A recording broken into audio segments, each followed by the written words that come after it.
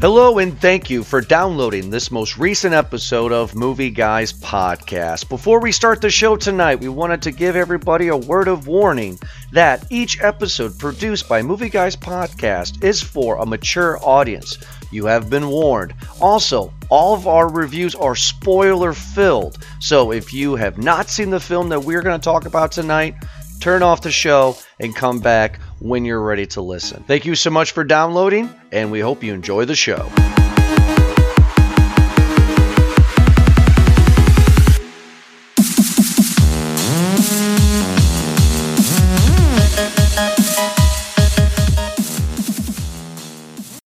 Hello, everybody, and welcome to another awesome episode of Movie Guys Podcast. And tonight, we are discussing It, Chapter 2. I'm Jordan. I'm joined here, like always, with Ryan and Ed. How you guys doing tonight? Good, boys. It's good to be back. It's been a little while, so I'm excited. It has been a while here, and we're excited to talk about It Chapter 2. I have a lot to say about this movie. I don't know if Ryan and Ed, you do, but this was like one of the movies of the year for me. I was hyped the fuck up to see this movie. Were you guys either? Ryan, were you like ecstatic at all? Well, this is one of the most anticipated movies for me this year, just because I wanted to see how they were going to finish it. Honestly, no. I was not looking forward to it. Outside of, just how good I felt about the first one in some ways, as opposed to others. But I was afraid that they were going to find ways to screw this movie up. So no, I wasn't excited about it. You were not excited. I mean, were you not excited because of what you read in the book? Were you not excited because of what happened in the 1990 TV version? Like, just because? No, it was just, to me, it was more along the lines of the fact that they were going to split it up this way.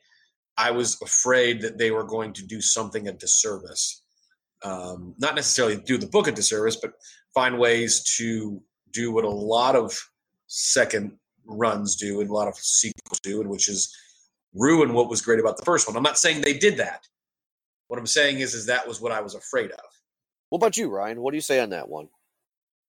I mean, it's very valid. The first movie was a runaway, unexpected success. So you could imagine that the next one is gonna, have an exponentially larger budget, but the studio is gonna want more control over it. I think they didn't. I mean, they gave them a shit ton more money. It's very obvious they have so much more money now. 70 million. 70 million. Sorry to interrupt you. And, yeah, well, I read it was anywhere between 65 and 80 million. The first one was only 20 million. Yeah. So it's a huge jump comparatively. But, I mean, I feel like they gave Andy Muschietti free reign. They did, unfortunately. I'm not showing my hand on that. That doesn't mean that's my overall popcorn rating. But I feel that Muschietti, right? Muschietti? I think it's Muschietti. Yeah. Muschietti? Okay. Yeah. Muschietti. I think he needed to be controlled a little bit like he was in part one. I think when he got the reins to do what he wanted, he kind of George Lucased it in the prequels. You know what I mean? Like, I think he went too above. I understand what you're saying, but I feel like that is I don't know. I get a little kind of bothered when people try to compare things to the prequel trilogy, because at that point George Lucas was considered a god. He could do no wrong. Because people forget about Howard the Duck and Radioland Murders. People forget about those because Star Wars is such a cultural touchstone for that generation. When it came to making the new movies, they thought they were going to get that gold. And so I'm not going to say I don't believe in any stretch that he George Lucas. I think that they gave a director who has a voice and has a vision more money than he's ever had to complete that vision. And we just got someone who had all this money and could do almost anything he wanted. And yeah. All right, fine. I mean, fair enough. I'm going to disagree, but fair enough. So the movie opens with the death of Adrian, when we get a gay bash. That's what this is. So I'm just gonna plant the seed out here. I'm gonna show the scene, and then we're gonna talk about it. And what I mean is that in part 1, we get the Georgie kill. Great kill, right? Great opening. It gets you right into the movie, right? In this one, we get the Adrian kill. I thought the setup was nice.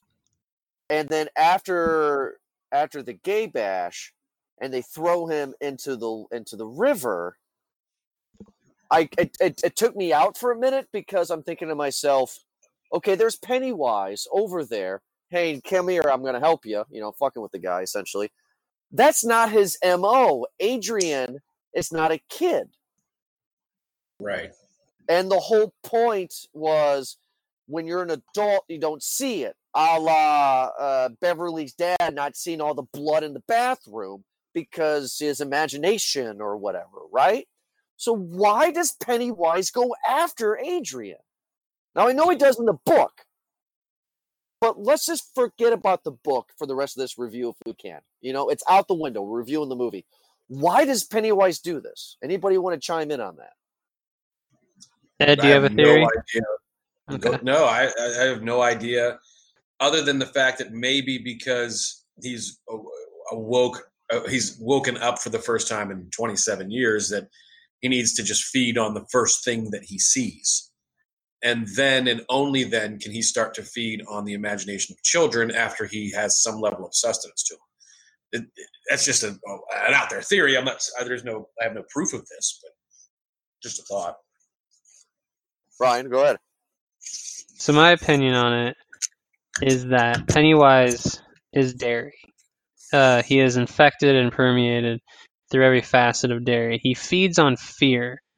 And it's easier to make children afraid of you than it is to make adults afraid of you.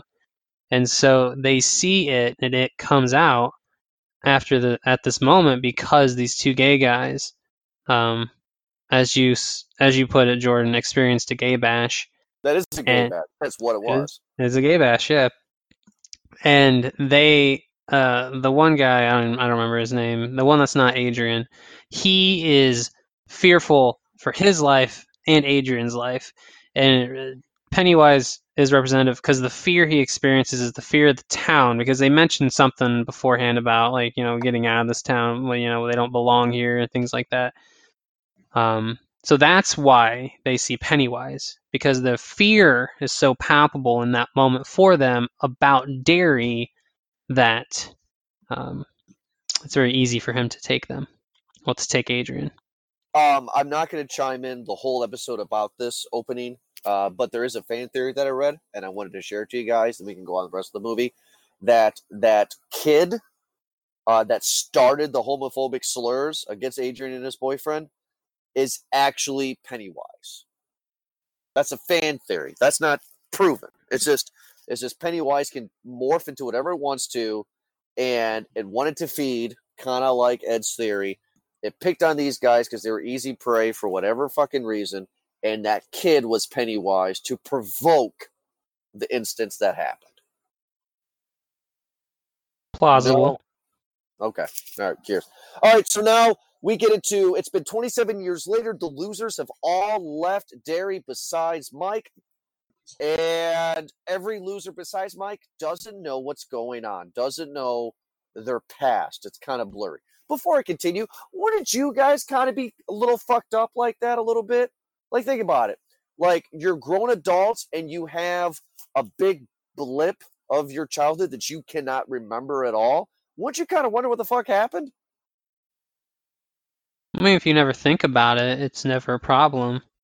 Right? I mean, but it's like, hey, there's a huge scar in the palm of my hand. Because if you noticed, like when Mike called all of them and said, hey, we got to come back to Derry, that's when they all looked at their hand. So it's like, why? I don't understand it. I don't understand. Is it because Pennywise has such a myth over Derry that once you leave, you forget? Well, I mean, I know you said speaking, yeah. you didn't want to keep bringing up the book, but that is one of the explanations in that in order to try to keep them away from Derry, he has somehow in some way influenced all the ones that left. So they're all successful. They're all rich, or not rich. They're all well-to-do, and they have, they are happy with their station in life to a certain degree. There are things you can't escape, like the violence Bev experiences with men is cyclical, based on her relationship with her father and things like that. But he somehow, in some way, influenced their lives to such a degree that he would expect them to never want to come back, and that forgetting Derry was not an issue because they outside of the club, the Losers Club, the memories of Derry aren't that great. Okay, fine, fair enough. Ed, is there an actor that plays the kids that's now an adult now that you absolutely loved? And also, is there one that you just did not like at all? Which adult version? So you're saying, like, do I like Bill Hader or James McAvoy, or are you asking, Okay. Well, I mean, look, Jessica Chastain is a good actress. James McAvoy is great. Bill Hader is fantastic. The three of them are great actors in their own rights. I mean, I'd have to say that I probably liked James McAvoy the best as really? Bill. Yeah. Just simply because he's so good, and he has that stutter down pat.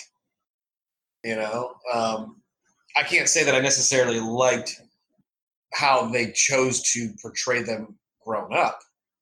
But, answering it within the frame of the question, of all of them, I mean, I think James McAvoy was the best.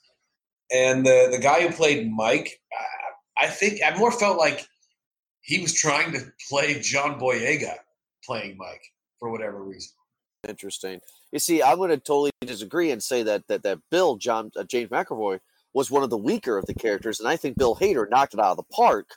And I thought the guy who played Eddie was absolutely amazing. I didn't think Bill Hader had I didn't think James McAvoy did a very good on the stuttering. And also, if you want to go to the comparisons of it, he's like one of the adults that look farthest from the fucking kids, of what he was when he was a kid. And it's like, I just, don't like it. Ryan, what about you? Which one's your favorite? Which one's your least favorite? Well, see, and it gets to like when we get into like the deeper, meatier stuff. I don't think they give like Bill Hader's. I think in terms of like acting, I think he does the best, but they don't really give them much to do. Like each of the adults have like one thing, that they're dealing with throughout the movie, and like it's outside of the flashbacks to when they're younger, when they're kids again. It's just like there's not really much development. It's all just plot beat, flashback, plot beat, all from beginning to end. And it has a very strict 3-act structure.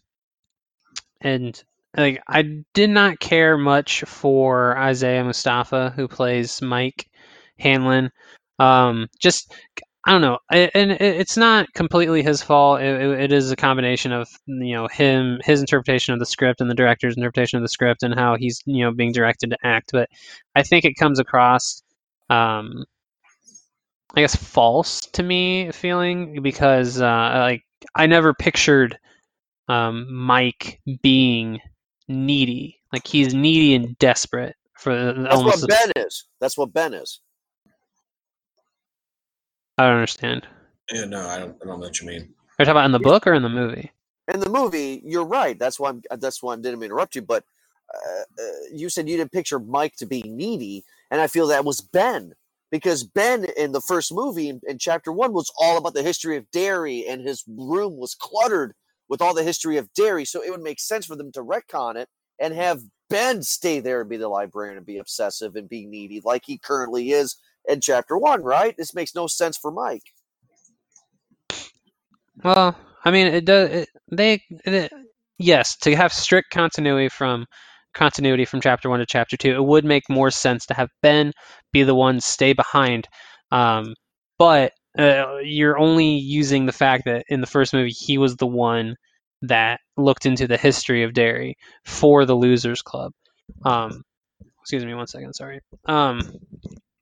You're only looking into that, using that story aspect to carry it on to the second one. However, if you want to look at the world they live in, Ben lives with a single mom, and they moved there recently, so he doesn't have ties to Derry, and they have the ability to move whenever. Whereas Mike is stuck with the poor family on the outskirts of town. So it's like of the entire group, logically, Mike would be the one to stay behind because he doesn't have the advantage. Like Bill's family is well to do. His dad works for the town. They have a really nice house. Like I said, Ben's family can move as they wish. At the end of the first one, Bev moves away. She says she's going to stay with her cousin or someone somewhere in some other town. And so it makes, logically, it would follow that Mike would be the one to stay. But if you want to have strict continuity, it would make more sense for Ben to stay. Okay.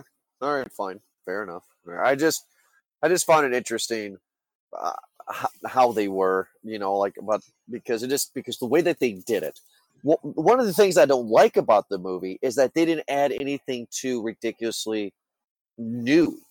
You know what I'm saying, guys? I mean, like, I was worried. I was like, are they going to do the fucking turtle, which is in the book? But I'm just like, what are they going to fucking do? And what we do get is one of the iconic scenes from the original movie, which I don't know why I'm saying iconic, but it's the Chinese restaurant scene. Ed, what do you think of all those little creatures and those bugs coming out of the food? What do you think about that? It was extremely creepy. Much like most of the scares in this movie, it was incredibly creepy and cerebral.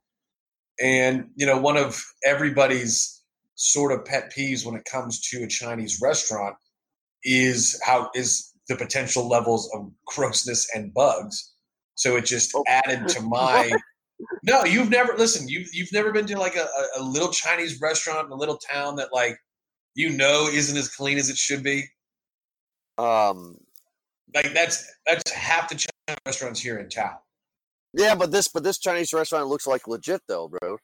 Yeah, and while that's true, it's still like maybe it's just a personal thing that like I've had some bugs in food like at places. And sure. I don't do buffets at all. So when you go to a Chinese restaurant, to me, like that's like the ultimate level of grossness. Okay. So maybe it's just a personal thing.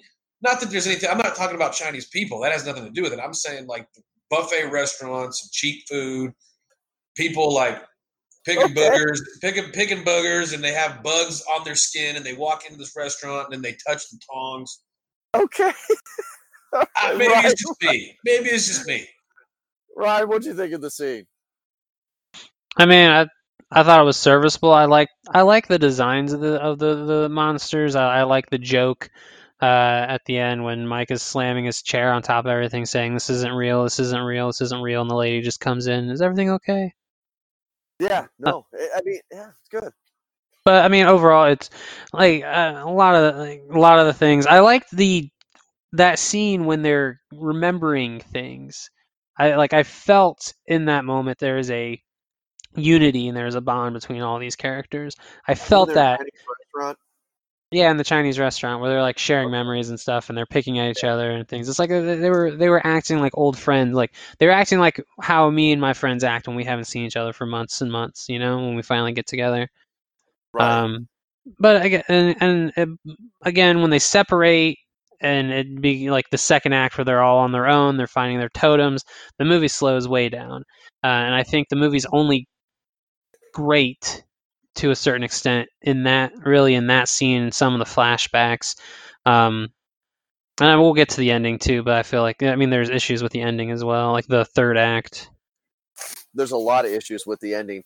I just want to add real quick just to the ending part. They tell you several times in this movie that they don't know how to end it by making fun of Bill and him being a writer. That like the best book he ever did, he didn't know how to end it. Everybody loved everything. They just didn't know how to end it. Like they're telling you, we don't know how to end this movie. You're probably not going to like it. Actually, I'm going to be that asshole, Ed. You know why that's in the movie? Well, I'm sure it's in the book, but I feel like they pointed to it several times. That's what Stephen King is known for in reality. Stephen King is known for not having great endings. So people have said, and Stephen King has hinted in interviews, that in the book, Bill is based off of him. Oh, really? So, and then if you go to Twitter, Stephen King even made a joke about how his books have terrible endings. That's why they did that. It was a fun little wink, wink, nod, nod to Stephen King. That's why they did it that way. Because if you ever got a chance to read the ending of the book, it is god awful, like a lot of his books, and that's just kind of the joke. You mean like the Langoliers, where they get in the plane and turn around time? Yes, okay. Absolutely. Yeah, that's just kind of the joke. Okay, so we get a task. I can't believe they're going to do this. So my wife are in the movie theater, and Mike says, "Hey, Bill, drink some of this." And Bill's like, "Okay." And I'm looking at Gina, and I'm like, "Oh, Mike drugged him." She's like, "Why would he do that? He's his friend." And then we get the Ritual of Chud, which I know I'm contradicting myself when I'm saying from the book and blah, blah. Ryan, are you really doing the Ritual of Chud in this? I was absolutely shocked. I was waiting for a turtle. This is a fucked up thing in the book. We find out everything about Pennywise in the book from the Ritual of Chud. Why are we doing it in this movie? Why does it have to be in this movie? Ryan, I'm asking you, why is that? Because I don't think you're right. Why does the Ritual of Chud have to be in the movie? Why does it have to be in the fucking... I mean, why did they have to do this? I'm not exactly sure why they felt the need to put it in the second one if they weren't going to include it in the first one. The only reason I can think of it is because it's in the book, and it gives them, at least when that first came up in the movie, I thought they were going to actually do the ritual that's in the book, and I was kind of excited, and I was waiting for it, because in the book, it is basically, if I'm accurately remembering it, it's a battle of wills, essentially. Young Bill did it way back when, and he narrowly won. But he didn't kill or defeat Pennywise. He just won the test of wills. So in the second movie, he has to do it again, and that's where you like stare into the deadlights. It's kind of basically how Richie, when at the end when he's about to throw the rock, and then he just like kind of goes limp while still standing there, his eyes roll back in his head. And like it's like a mental battle. And then when he's younger, he sees Bill sees the turtle during the ritual and all this stuff. And I was kind of excited for what the visual representation of that was going to be, because I have a visual in my head. Obviously, the director is going to have a wildly different vision in his head, and then they ultimately don't do that. They just like turn into this Indian thing because Native Americans are magic and all that nonsense. I was very let down because it was one of the things I was looking forward to throughout the rest of the whole movie, and like I said, issues with the third act, I was incredibly let down. I agree. I actually totally agree. So we get Pennywise and a couple of kills here. Pennywise is not in this movie that much. Definitely in love with him, like I was with Bill Skarsgård playing him in the last movie. It's a different Pennywise here, though. I mean, this Pennywise is out for revenge, because in part one, you can tell that he's comfortable in his own skin, if you will. He likes to play with his food, more. Now he seems like a Pennywise that is out for revenge, a broken, battered Pennywise. After the Adrian kill, his next kill is a little girl underneath the bleachers. What a creepy ass kill. Ed, what do you think of that kill? Repeat that, I'm sorry? The little girl underneath the bleachers? Yeah, I mean, it was the first creepy kill for me in the movie. And I have a hard time, like I've said, watching kids get, and I said this about the first movie, I have a hard time watching kids get hurt on any level. So I have a dislike for it for that simple reason. But that doesn't mean it's not a good kill in relation to the story. I just really wish that they would have explained or found some of these other things, because there's a lot in this movie that doesn't get explained, including why he kills who he kills, why children specifically. And yeah, we talked about it. I just have a hard time with it. So like legitimately so bad. Well, that's what they said in the first movie, is that the reason why he goes after kids is because he said it himself, is that because they stink of fear, and the fear is like veal compared to a steak. It's just something that tastes better to him, because he can kill anything he wants, but he prefers the fear and the taste of children with it. I actually felt really scared for that little girl. I was hoping that little girl wasn't going to get it. She had a birthmark on her face, and Pennywise is like, I'm just going to go poof, and it's going to come off your face. And I mean, my God, like, brutal kill. Ryan, do you have any thoughts on that kill? Because I felt bad for a little girl. I was like, shit. Well, see, I liked how it was visually set up with she's walking under the bleachers, and how she's positioned versus how Pennywise is positioned. There's a nice distance between her and then the people that are there, that you can see at the end of the bleachers. So like, she's surrounded. In our minds, we know that people are there. However, how it is presented to us, when you buy into it, you believe that even though she should be safe, she is in a crowded facility.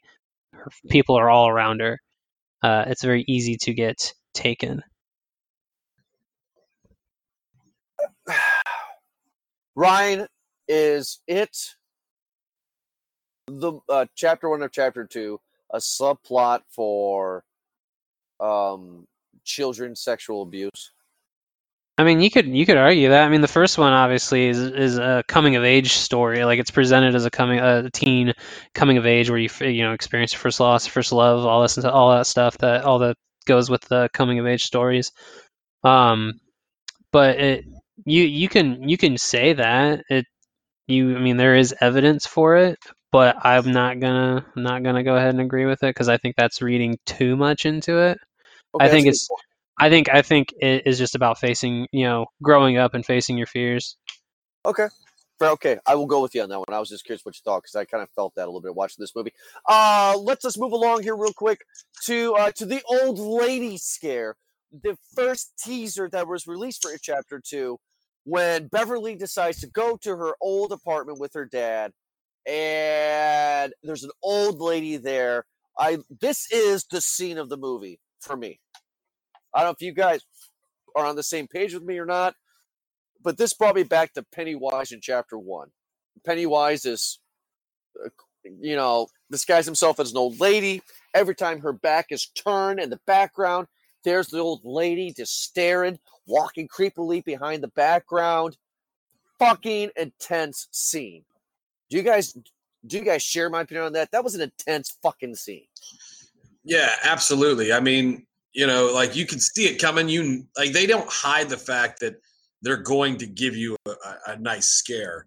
The giant old lady with her old flopping boobs, like, just all over the place. That was fucking scary. That was terrifying. It was, yeah. I mean, it was the one thing where there was a jump for me in this entire movie. But yeah, I agree with you. It was a great scene in the movie. Ryan, how about you, man? I mean, I like the scene. I think they kind of undermine some things with their characterization of it. He, because he's a clown, he's mocking the adults. I get that, but when they have the old lady do like a little dance as she's running away, or as she's scurrying across the door frame, it kind of undermines the tension a little bit. But really, I think it makes it worse. See, and Elise, my wife, when we talked about it, because we watched the movie together, she thought that added to the creepiness. I felt that it kind of detracted. However, I still liked the scene because they still do build up the tension.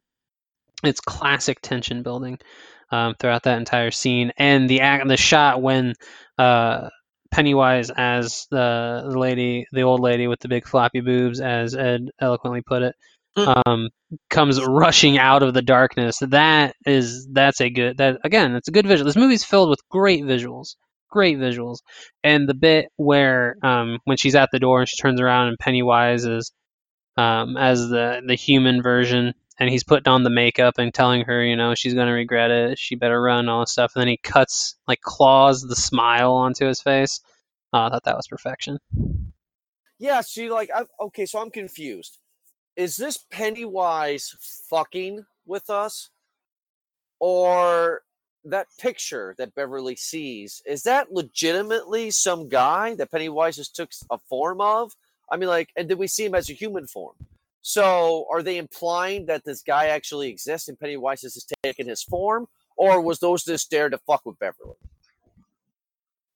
Anybody? Good question. That's a good question. I have no idea. I think it's just there to fuck with him. It's just there to fuck with him. Okay. Just there to fuck, because he's playing on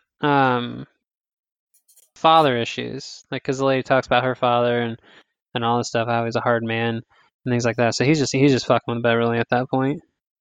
Okay, all right. Great scene. Really fucking enjoyed the scene a lot.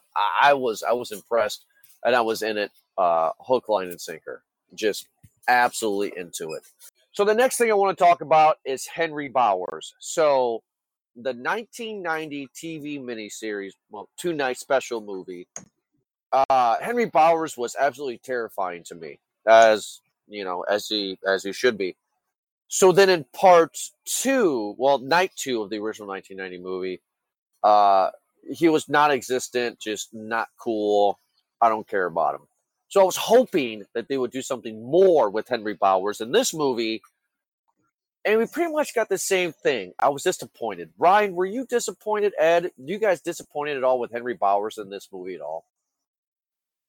No, absolutely not. I really liked. I like the guy. He laughs the entire time, but he's got a great maniacal laugh. I don't believe the guy's insane.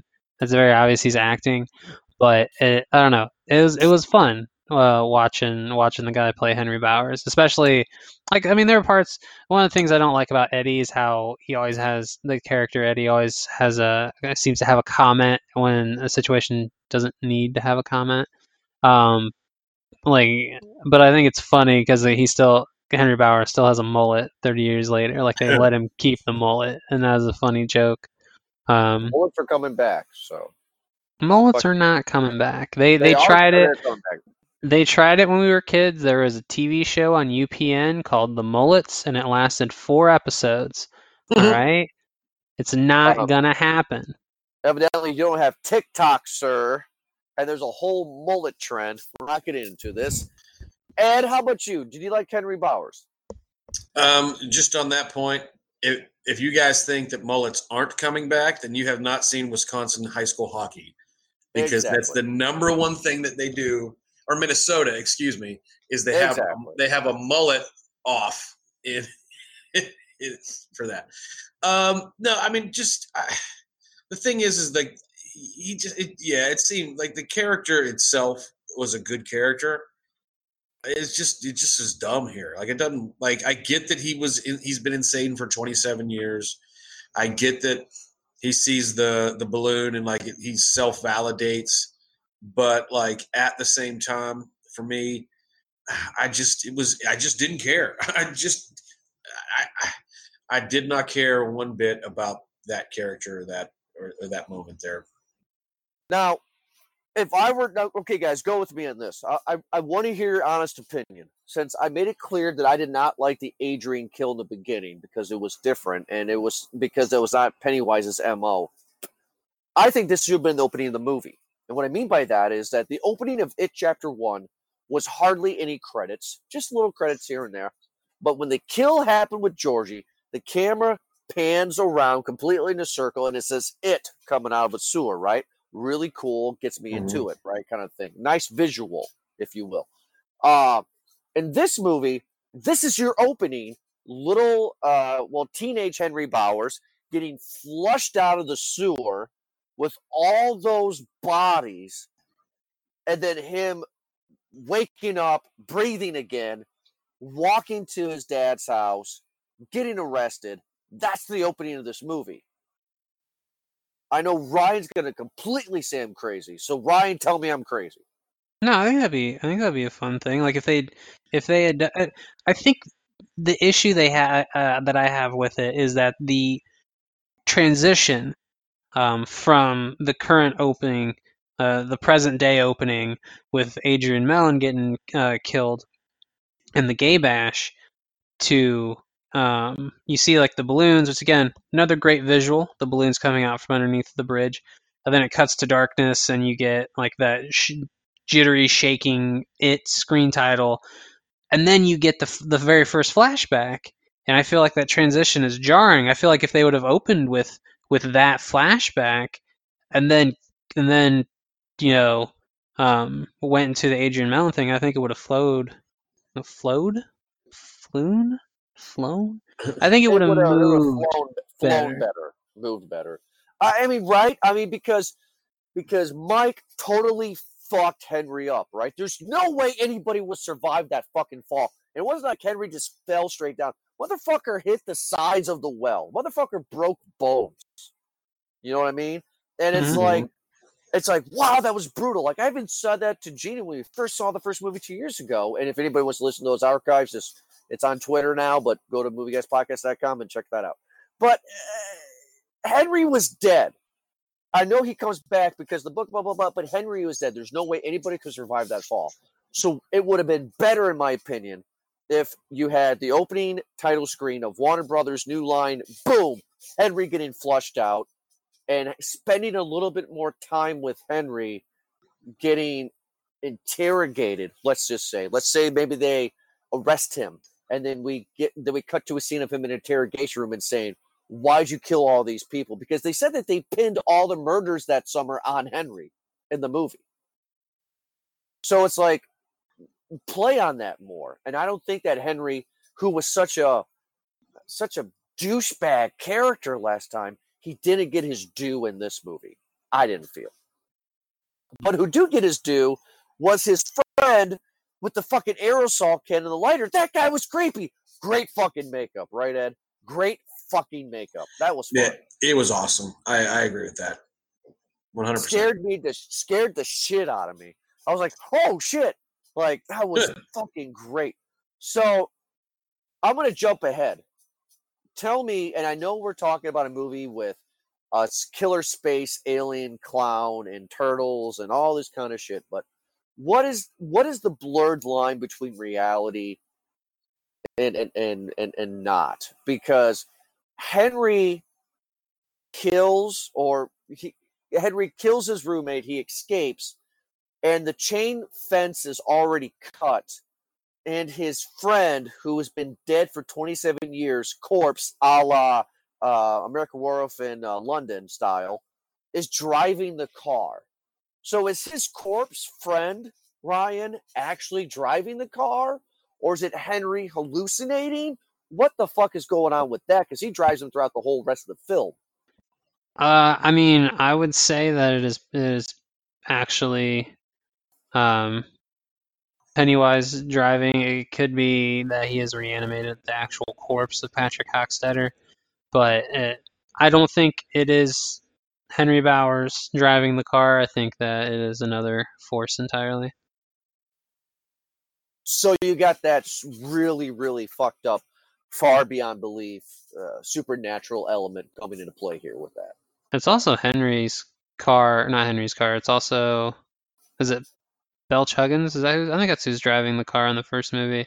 It's also the same car from the first movie, which a nice bit of continuity. When we were being introduced to the losers as adults, I thought it was great that they had the same lady who played Eddie's mom in the first movie plays Myra, Eddie's wife, in that short little bit she's in. That is her! I knew that fucking bitch was her! Because, like, in the book, it's a big deal. Like, it's a big part of Eddie's character that he married a woman who reminds him who is exactly the same person as his mom. That is her. Oh, really? Yeah, that's interesting.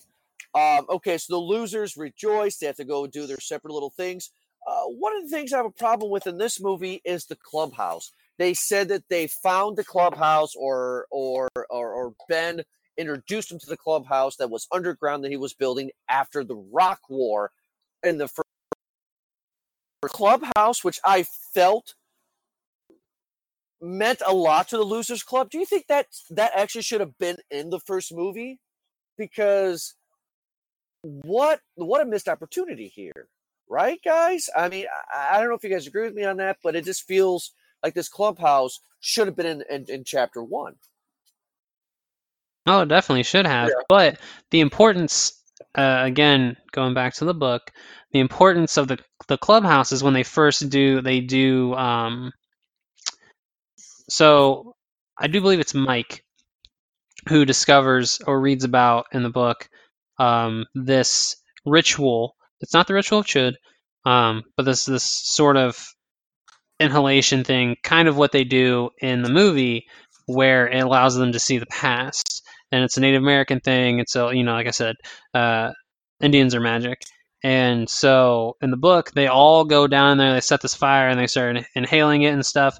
And they all start hallucinating, but it's only Mike and Ben, not Mike and Ben, it's only Mike and Bill that stay in the underground fort that see the past. So like they see Pennywise arriving, they see the crater it creates, they see the Earth reforming around it, Derry going up. They see all these things happening, and I think that's when they first encounter the turtle, when they're hallucinating. So Turtle enough for the Turtle Club? Huh? You've never seen that movie? are you talking about Master of Disguise? Yes. Pistachio Disguisey? Dana Carvey's masterpiece. Oh gosh, fantastic! Great movie. You want to talk about one of the greatest Dana Carvey's of movies? Am I like that line? He's a turtle. Like, am I not turtle enough for the Turtle Club? And like, yeah, I think you missed the point. But it's a great scene. Anyway, continue. I'm sorry. Wow. Fun scene. Okay, so then we get who's next? I wasn't done with my thing. I still had a thing going. Yeah, you did. I ruined it. I interrupted. You had a fucking thing. You had a thing. I was explaining. I was answering your question. You just want to move on because it's long-winded. I understand, but I have a lot to say on the topic. All right, so hear me out. This bit in the book, it serves purpose so they can go back and they can hallucinate and see Pennywise's arrival, and it helps them in defeating him. Yes, I agree. It would make more sense to have this in the first movie if it's so important. But one of the main issues, one of the larger issues I had with the movie is the flashbacks. I have a hard time placing them in the timeline of the movie because they're all supposed to take place roughly around that same summer before and after Pennywise. But it's the things that happen in the flashbacks you think they would talk about in the first movie, but they don't. And that's another issue I had with the film. I think they do, though, because there was something confusing to me in the first movie. Now, the first movie was on sale last week on Amazon Prime. I bought the first movie for $9.99, and I watched it twice. And then I went to the theater the next day to see this movie. And when they're all outside of the house, before they go to attack it the first time in the first movie, all the kids have said that they have seen a clown. But we never saw all the kids experiencing the clown. So that's what we get in this movie. We get Eddie going downstairs, and we see his mom all chained up with the leper. That was fucking crazy. That was a creepy ass scene. Oh yeah, it was. And like he barfed in his mouth. Ugh. And then he strangles him, and I mean, what do you guys think of the old guy, who was the creepy guy who called Beverly Lois Lane in the first movie? Now he's this creepy guy who likes to play things with his mouth. Like, what a fun actor he is. He reminds me of a great 80s Freddy Krueger kind of movie kind of guy. Just that creepy guy for no reason. And, of course, Beverly's bully is there kind of running the show with her dad. Ryan, I know that you really like that leper scene. Oh, I love the leper. I thought that was like, because I think we talked about this before. I thought that's like the best design, like creature design in the entire movie. Better than the old woman, huh? Yeah, well, see, the old woman's, I don't know, it's that uncanny valley thing. There's still sort of a shimmer and a plastic feel to that because it's completely CGI, whereas the leper thing is prosthetics, I do believe, in combination with CGI, and it looks a lot better. That's my favorite like character design in the movie. I really like the design of it as the spider at the end. But yeah, I really like the leper, and I like. So another thing another issue that I had with the movie is its length. I think there are things that run on too long. I think that flashback kind of goes on a little too long. There's things that could be shortened and cut, but I like the setup. It is a super creepy setup to that scene and its execution, and I love the bit where the leper vomits on him because it feels like it's never going to end. Oh yeah, because it did it before, and it great scene. Ed, we get a Stephen King cameo as the guy who sells silver to Bill. I was smiling ear to ear in the theater when Stephen King was in this movie. The first time ever Stephen King cameoed in his own book movie. Ed, what do you think about that? Yeah, I mean, did you say it was the first time? It was the only, I don't remember ever seeing him in another one of his movies before. No. I mean, like, he was in movies that he co-wrote and stuff like Creepshow. But actually, from what I could read online, Ryan, I don't know if you correct me if I'm wrong, but from what I can tell in the research I've done, this is the first time Stephen King's actually cameoed in one of his novels into a movie form. That was fun. Mm-hmm. Yeah, no, I liked it. I didn't think he did like a shit job. I thought, like you said, if how else do I word it? Otherwise, like as soon as you see it, you catch it right away. But it was good. Yeah. It was good. Ryan, what about you? Do you think it was throwaway? Or do you think it was fun?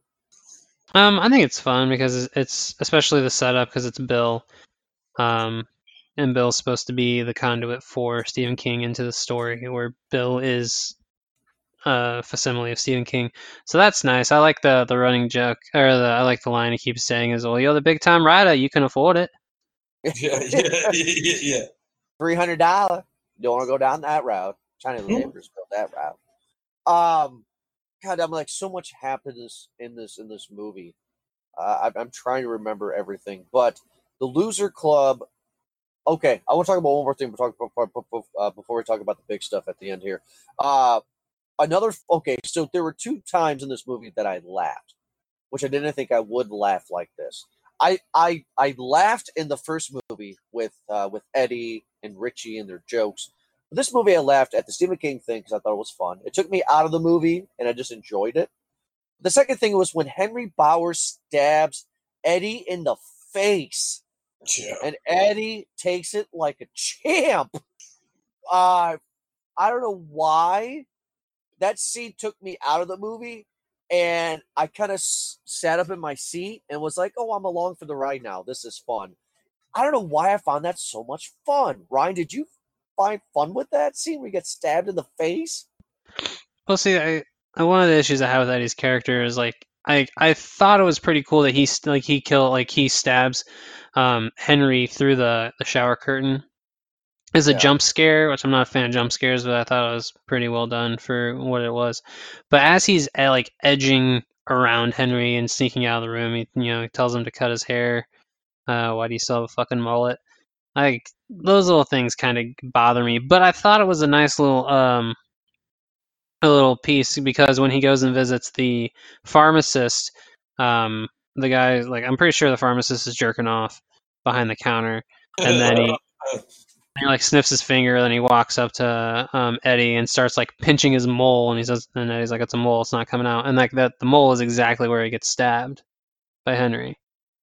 Oh, interesting. Okay, interesting. I didn't catch that. That's good. Ed, did you find that scene fun at all? I thought it was fun. Yeah, I like it dragged on a little too long, but yeah, I mean, he stabs him square in the mouth, and then he takes the knife out, and it's one of those things they talk about it a little later at the end of the movie when like he's supposed to be a coward, but how he actually was the guy who stabbed him first, like how he's not a coward. So yeah, I mean, I liked it. Okay, so then we get something I was confused with. So the trailers come out for this movie, and we see the first big trailer with the old lady, and then the actual trailer comes out a few months a few months afterwards, and we see Bill, James McAvoy, running in a hall of mirrors after a kid. And I was like, oh, in the book, in the original 90s movie, he didn't have a kid. Maybe Pennywise is coming after his kid. This is interesting. No, that's not it. It's just a regular kid like he was 27 years earlier, and this kid hears voices in the bathtub drain, sometimes a clown laughing, and he goes to the carnival, and Pennywise has his next meal. That's a great kill. The long tongue, the banging of the head against the glass, and then you get the bloody kill at the end. I couldn't watch the movie. There are 2 instances in the movie to where the flashing lights, which never happened to me before, got me. This made my head hurt. It really split my head, so I watched as much as I could. But what I saw was really great. Ryan, Ed, what do you guys feel about this kill here? Ed, I'll go with you first because I've asked Ed, Ryan a few questions about it. What do you feel about this kill? Was this kill really good in your opinion? There's, you know what, honestly, other than like watching some of the hard personal parts with like watching the kids, there's not a single bad kill. They're all really good kills. So, I mean, I hate to answer in such a generic way, but I'm going to say yes to that on every time you ask about one of the kills. They're just that good. All right, fair enough. Ryan, how about you? What do you think of the Hall of Mirrors kill? It's the best one in the entire movie. Visually, again, this movie is full of just wonderful visuals. The like how the film or how the scene is presented when he enters the fun house, the isolation that when they get to the Hall of Mirrors, or not mirrors, the hall, like the glass, and how I was sort of trapped in it. The thing that and then I liked the Pennywise smashing his head repeatedly on the thing until he kills the kid. But again, the issue I had, and it's like the running theme of this whole movie, I'm realizing, is that a lot of the scenes don't really add up to much, or like I don't really give 2 shits about the content of the scene, for the most part, because I don't understand, like, the importance of that kid is only emphasized, so it reiterates to Bill about how he let down Georgie, and that's something that could have been presented to us in a different way and would have saved 10-15 minutes of screen time. But other than that, how it appears is resplendent. I fucking loved it. I do, and I found out that this is not the same cinematographer as it was in the first movie. It is the not. cinematographer from the first movie went out and shot Zombieland 2. So I'm assuming Zombieland 2, regardless if it's going to be a good movie or not, is probably going to look really good when it comes to just the overall look of the film. So Mike and the rest of the losers get back together, and Bill is tired of the Pennywise. He's coming after him. Now, in the book, in the original 90s movie, Pennywise kidnaps Bill's wife, Audra, and that's Bill's motivation to finally say enough's enough. But in this movie, we get the kill of the kid, and they go down to do the ritual chud. Now, my wife doesn't know the 1990s movie. She's actually never seen all of it, especially part 2, and she's never read the book. So when they're going down the sewer, Pennywise fucks with them once, with the old lady thing again. But Gina says to me, they're going down there to kill Pennywise. He knows this. She says this in the theater. Why isn't he attacking them more? And it's because, boom, spoiler, we found out that Mike pretty much lied to them because the ritual chud doesn't work. All they had to do was, according to Mike, they had to grab artifacts of something important in their life, and they all had to throw it into this little sack. And this was going to capture the dead lights, to capture Pennywise, and done. Wow. I don't like that idea at all. What about you guys? About this ritual not working. Ed, I'll go with you. Well, I have a huge problem with it, not because the ritual didn't work and like they failed, but like immediately they're like, how do you make something really big feel really small? And it's, talk shit on it. Be a bully. Just do that.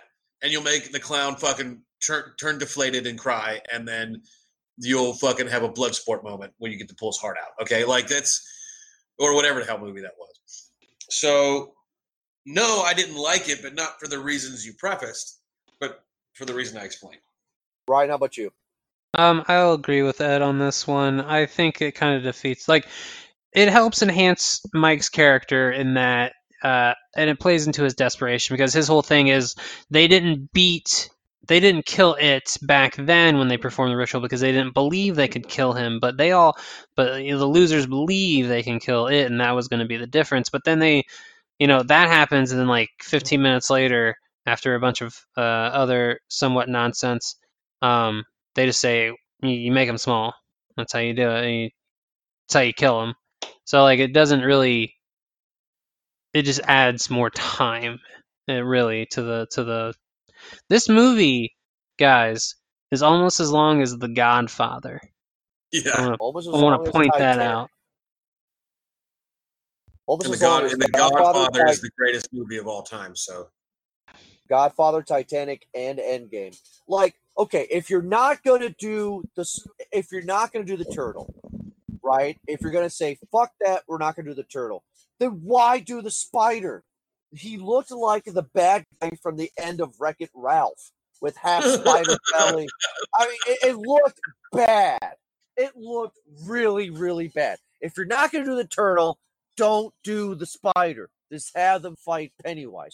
Or make Pennywise grow big without spider legs. He grew big in the first movie when they were watching him on the projector screen. Like, why the spider? It was just so visual. It took me out of it. I was like, oh my God, this is sickening. I was just so disgusted with that spider. I mean, do you guys share my opinion on the spider? I liked it. Interesting. I mean, to say I liked it too, but it was dumb. Like, it just, none of it felt relevant. The thing that made the first movie feel great for me was that I had to watch something completely stupid after watching the first one, so that I got my mind out of that movie. It was so cerebral, so I didn't like have nightmares when I went to sleep. And the scariest parts about this movie to me were the parts that were kind of freaky, specifically related to Pennywise. But a giant spider, like, I feel like talking about it is the equivalent of Kevin Smith talking about Michael Bay movies.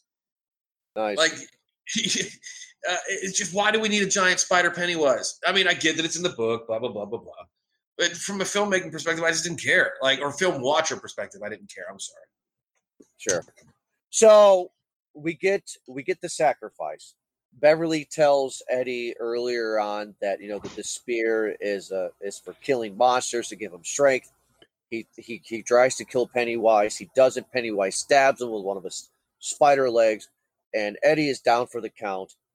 They eventually figure out that all you got to do is be a bully, cuss at it, and it turns into this pathetic, weak little thing. They take its heart out, right? And then Eddie dies. And they go back to the quarry where they were in the first movie to do their one last swim. And Bill is so heartbroken over this. And then we get some twist. It's Richie. Richie, sorry. So we get some twist at the end of this movie. Richie's gay? Yeah, they set that up when he goes back to get his totem. Why is Richie gay? There's no reason for Richie to be gay. He goes back to the bridge, and we see an E plus R. So Richie, was he gay with Eddie? Or did he just have feelings for Eddie? Did Eddie feel the same way? Like, why does this character need to be gay? It makes no sense for the storytelling part. But, I mean, sexual orientation has no relation in any direction either. So him being gay is irrelevant. Him being straight's irrelevant. Exactly. I mean, so why do you do it? Why? Because it gives you it gives you the answer to the secret that Pennywise said he knew about him. So that's they answered the question. What was the secret? Oh, they were in love. Were they in love, or was Richie in love? Ryan, what do you say on that? So, as I said at the beginning, they give the adults very little to do. Even a lot of the emotion, a lot of the character building comes through in the flashbacks when they encounter Pennywise or when they're bullshitting around in the fort. This is Richie's thing. So like Bill's thing is he's guilty about what he did. He's guilty about letting Georgie die. Beverly, she's still fighting off the ghost of her past. Ben, he's buried. I'm assuming the metaphor because he gets buried by Pennywise in the fort. He's buried under, whatever love that he has for Beverly that he can't let go. Eddie has to overcome his fear. It's shown twice, I think, or 3 times in the movie before he dies. And Richie is that he's gay. And so everyone gets their one thing that they have to combat, and that's just why they did it. I feel just to give him something. I guess it just doesn't do anything to the story. Doesn't do anything to the plot. I don't think it adds anything positive or negative, but I don't. That's what I'm saying. Is this doesn't need. I mean, Ed's right. Who cares about a character's sexual orientation? Ed's 100% right. Who cares? But it just doesn't make sense for the story, and it adds something to the character that didn't need to be added because who cares? That was just kind of my gripe. Right. I mean, unless it moves the story, I don't care if somebody's gay or straight or trans or whatever. Like, it doesn't matter unless it moves the story. So, again, it only slightly moves the story because it gives you, like you said, it gives you a little bit of a background into some things. Everybody had a thing, and that was his thing. So it's only relevant in that regard. But with that being said, because these adults have so very little, they gave him something, and that was just the thing they gave him. Fair enough. So then the second twist out of the 3 twists is that we find out a little bit later before the credits roll is that Bill faked sick, and it should have been Bill that was taken by Pennywise, not Georgie. He didn't want to play with Georgie that day, and that's why he blames himself for the murder. Again, just like Bill Hader being gay, I don't need that Bill faked to be sick so he didn't play with Georgie. That was nonsense. Anybody agree? Yeah, just more filler. Like, this movie was 40 minutes too long because of all the filler. Ryan, what you say? Do you think that Bill faking sick, that whole thing was just nonsense? Yeah, to a certain degree. I think, like I said, you got to give him the one thing. I feel like, his guilt over Georgie dying is what drives a lot of the emotion, a lot of I don't say the plot, but a lot of his actions in the first movie. And so to, deepen it or flip it on its head by saying he's guilty because he faked being sick is kind of dumb and pointless. But it does, the ending and the catharsis that you feel when he does kill Pennywise with that rod gun. I don't know what they're called. I think like the catharsis from that isn't deepened in any way by the revelation that he faked being sick, so he wouldn't have to play with Georgie. Because if he didn't want to play with Georgie and he fakes sick, why does he go through the trouble of building the paper boat and putting the paraffin wax on it and everything? Exactly. I thought it was nonsense. The last twist here before we get into the end of the show is that they give a justification for suicide. That's the way I interpreted the movie. Stan kills himself when he gets a call from Mike, which we all know what was going to happen. Stan slits his wrist because he couldn't face it. But he writes a letter to all the Losers Club saying that, hey, if you guys are reading this letter, my sacrifice to put you guys all together has come true. What the fucking fuck? Really? Yeah, I don't remember everything that's said in the voiceover at the end, but I remember sitting in the theater thinking that it was well done, and I thought it was handled well, but again, I can't remember exactly why I thought that. The letter that he wrote to all the losers was, in layman's terms, I couldn't face Pennywise again because I remembered what happened. He wasn't supposed to, but he did. Yeah, but it's like the ending of Stranger Things, season 3, when Hopper has that long voiceover, and you're seeing all these shots of everyone. Like the endings are like emotionally they're basically the same, but it's not necessarily the content of the letter that makes it powerful. It's like the word choice combined with the image choice that makes it like made me think that it's incredibly well done. Ed, do you have a dog in the fight? No, I mean, like, if I'm being completely transparent, outside of a few scares in Pennywise, right? Like that letter was just among the 100 other reasons why this movie just falls flat for me. Like it's everything about this movie on so many levels outside of Pennywise and the Losers Club is so irrelevant. It's not even funny. Like we touched on at the very beginning of the show that you gave a guy who had one flash in the pan for the first movie free reign, and he fell off the horse because he tried to go too fast. It's just the movie for me because of like, and this is just one piece of that. So yeah. Okay. Well, then let's get into our popcorn rating here real fast. Ed, we'll go with you first. What is your popcorn rating for It Chapter 2? So I feel like I gave the bulk of my explanation just now. So I'm gonna just put it very bluntly. This is a small bag for me. Pennywise still gives me nightmares. I had a dream about Pennywise last night. No bullshit, and it woke me up twice because that's how much I'm freaked out. I wish there was more Pennywise in this movie. I wish there was more little scares like they had in the first one in this movie. Outside of that, I mean, it was well acted, but that's because the bulk of the budget went to paying high level actors to be in this movie.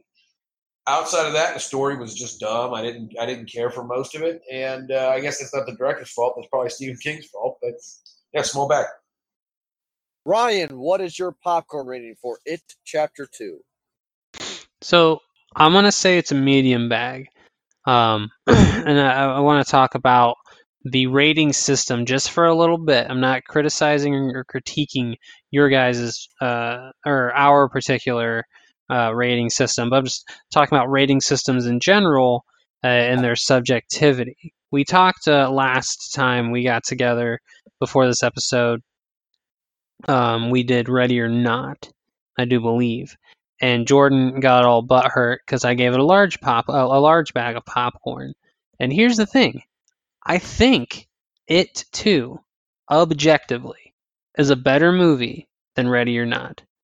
Subjectively, I enjoyed Ready or Not more because I did not have expectations going into it. It Chapter 2, I had a lot of expectations because I thought the first movie, now being that guy, the book is better. It is one of my favorite books of all time. It's in my top 5. I've read it 4 times. I usually only read books once or twice. The only other like massive books I've read that many times are the Harry Potter books. And so like I really enjoy the story and what Stephen King was able to do with these characters. And the first movie captures like not necessarily the exact translation, I guess, of the book, but it captures the tone and it's able to get that feeling of that nostalgia and the fear and all these things. And the second one, I was expecting roughly the same thing, because the first one, it's not a great movie, but it's very good. It's very good. And now that he has, the first one's a runaway success. I expected them. This is gonna be a huge budget because they got all these, named stars in it. At least the 3 of them that everyone knows. And I figured that they were gonna let the director do what he wanted. And outside of certain decisions with characters and how things are written, and the adults don't really have much to do, I really enjoyed the movie. I thought that visually it's one of the better movies I've seen, at least I can remember seeing all year. Some of the visuals in it I fucking love. Like the leper. I love I love the design of Pennywise as with the scorpion legs. I like spider legs. I thought he looked kind of like a scorpion, but they're spider legs. I like the beginning when they're all getting the call and they're all getting together. I like the opening. I like the bits with Henry Bowers.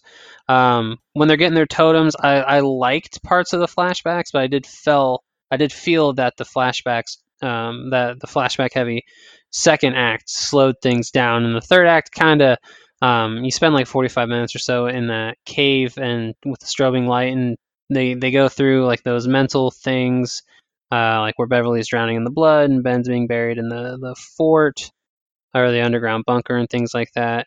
They kind of drag on. They don't. The catharsis in most of the storylines doesn't really add up. You don't really get the emotional resolution.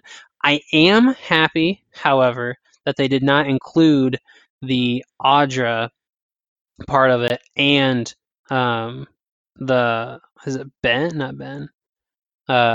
Beverly's husband, something Rogan. I can't remember his first name. Because he gets possessed, like he comes chasing in the book, and also in the movie, he comes chasing after her, and he gets possessed by Pennywise, and he kidnaps Audra, and that's how Pennywise gets Audra. And I'm glad they did not do that because I think that's one of the worst parts of the book. But overall, I enjoyed the movie. Again, good movie, not great. Medium bag. Medium bag. For me, I was struggling with this for the past couple of days. It was either going to be a small or a large for me, and I'll sum it up real quick. I feel this movie is a large bag of popcorn. I think it's a great movie to see. If you saw the original 1990s TV movie, this blows the part 2 out of the water. This still is a good movie. It did not meet all my expectations, but to be a continuation of part 1, I thoroughly enjoyed the living shit out of the movie. There is a lot of issues with it, but overall, I'm generally happy with it. And I can't wait till it comes out on Blu-ray and on demand because I'm going to be buying it hook, line, and sinker and studying more and learning more. I generally liked everybody in the movie, and Bill Skarsgård was absolutely great. So thank you, everybody, so much for listening to this most recent episode of Movie Guys Podcast. You can check out this episode and many episodes others, as well as movieguyspodcast.com. You can check us out on iTunes, on iHeartRadio, on Spotify. Also, check us out on Podbean as well. Thank you so much, everybody, for listening to our show here. We all appreciate it here in the Family Movie Guys. And we'll be back next week for a Rambo retrospective episode leading up to the release of Rambo Last Blood. Thank you, everybody. Ryan and Ed, thank you so much. Have a good night.